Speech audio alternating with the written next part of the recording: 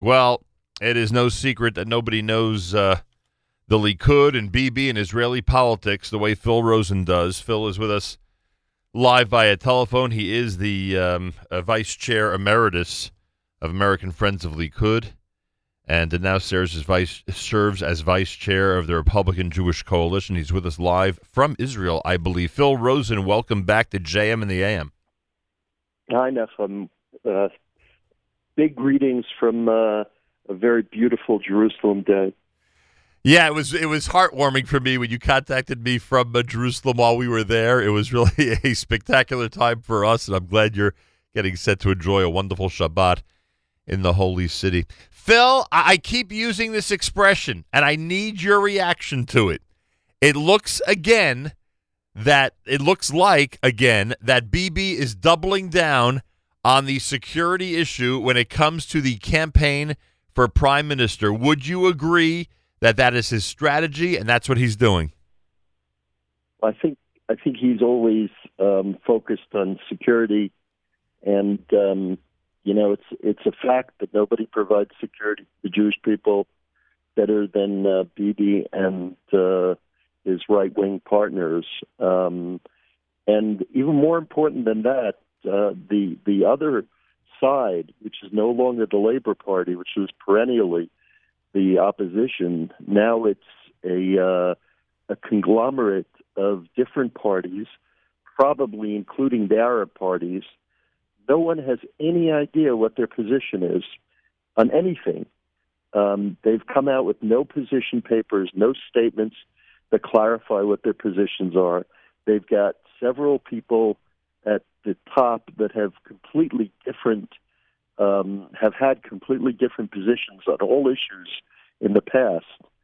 So, and some of them have never expressed a view on anything. Like the number one person in that organization, Benny Gantz, has never politically made his views known. And I think that's frightening for a country like Israel. It's frightening for any country, but I think particularly for Israel, which is always facing threats, existential threats. And I think that when you're in that position, you have to go with somebody who has proven himself or herself, but in this case himself, to be the protector of the Jewish people. Phil Rosen with us from Israel. All right, so there's two things. I mean, I'm sure you've had an opportunity to speak to Bibi during your visit, and obviously there's two curiosities out there. Number one, do the numbers worry him? The fact that the coalition that you just alluded to, at least in the polls, has stronger numbers politically in terms of mandates than he does at the moment. And number two is the looming indictment, now that we know it's going to happen. Is that worrying him at this time? How would you say he's reacting to those two elements? I won't comment on the second one because I think until it's come to fruition and until he's had his defense, I don't think you can talk about things like indictments and some of that. I think it's ridiculous that everybody's focused on it as if there's been a trial and a process. I mean, innocent until proven guilty, and it's just not fair that this has become even close to an election issue. I'm extremely disappointed in the the Attorney General for having made this into an election issue, and I think it should never have been. But going to the first item, polls in Israel, I think, are as accurate as throwing darts against a wall.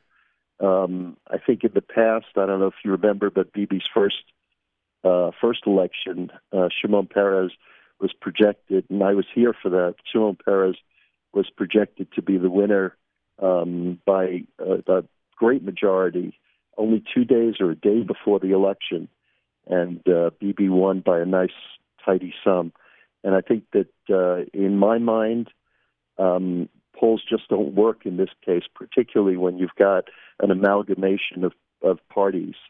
I think the most important thing to focus on in this election is who's going to provide security, number one, and does the party that you're choosing, does that party have some poison in it. And the poison in my mind is the poison of the Arab parties being part of a governing coalition. The Arab parties that many of whose individuals don't necessarily believe in the state of Israel. And that's frightening. Oh, no question about that. Phil Rosen with us live from Israel discussing the election. I've got to ask you about another piece of current events that is, that all of us are focusing on. And I'll ask it to you in this specific manner. What did you think of the comments by Nancy Pelosi about the comments of one of her colleagues in Congress about Israel and the Jewish people? So I am extremely, extremely disappointed that the Democrats couldn't have voted a simple resolution against anti-Semitism. Everybody talks about how that's anti-Semitism is the worst thing in the world, but then when it comes to, what expression that I've used in the past, tuchasaf and tish, to actually put the words into power and put the words into a resolution, they fail to do so, and instead they make it a resolution against any form of hatred. This is very specific. One of the Democratic congresswomen said something that clearly, absolutely, unequivocally, not just once but several times, was anti-Semitism. And that's wrong, and that should be condemned, and that person should be forced to step down from a committee position, especially the Foreign Relations Committee, but any committee position, if you do something as abhorrent as that. When Congressman King said something that was abhorrent, the Republican leadership made him step down from all committee assignments, and that's what should happen here. And the excuse that she's allowing, that Nancy Pelosi is ready to defend her colleague by saying she simply didn't understand or realize how insensitive these comments were, and that they weren't coming from a bad place. And I know I'm paraphrasing, but that to me is one of the most disturbing things. You're talking about a very powerful member of Congress. You're talking about somebody who has great Jewish constituency from a very important state with a great Jewish population. You're talking about somebody who understands the importance of the Jewish community of the United States supporting the Democratic Party, and yet she feels comfortable enough to make a statement like that. It's absolutely crazy, and I think that if someone doesn't understand it, then she in particular should be taken off of all committee assignments and let her get an education. And once she's figured it all out, maybe she could come back to the table and apply again for a committee assignment. But until then, that person should not be serving on a committee. It's no excuse that you don't understand world issues. You don't understand anti-Semitism. This is only 70 years after the Holocaust. Please.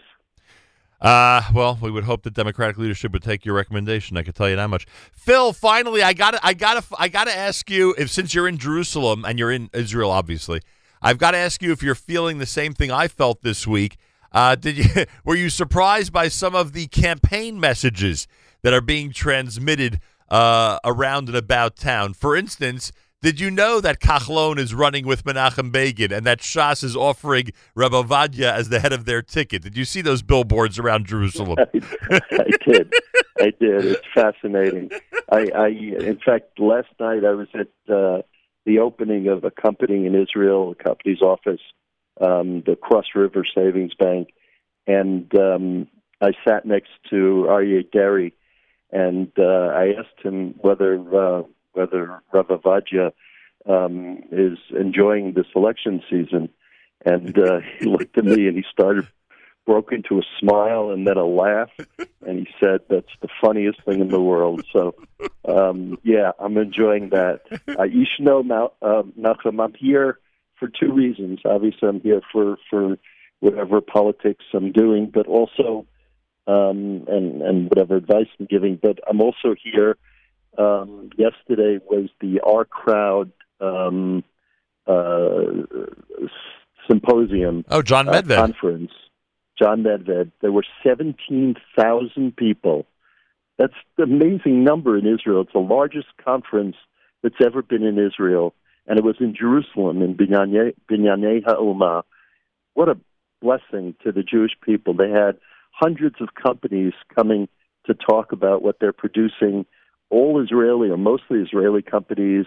They had people from all across this planet. You had about 150 Chinese. You had 70 Koreans, South Koreans, all across, Australians, South Americans. Everybody was here to see Israel at its best. And it was such a joy to be there. The message of the conference, in fact, was about not just investing, but impact investing in things that do good for people all across the world. Things like changing the atmosphere in terms of natural disasters, in terms of medical advancements, just unbelievable stuff. And, kol hakavod to John Medved, but to everybody who put it together. And kol hakavod to Israel, that Israel was part of that. That it was in Israel. What a time we are living in. Phil, thank you so much for that. Enjoy Shabbat in Jerusalem, and thanks so much for all your input.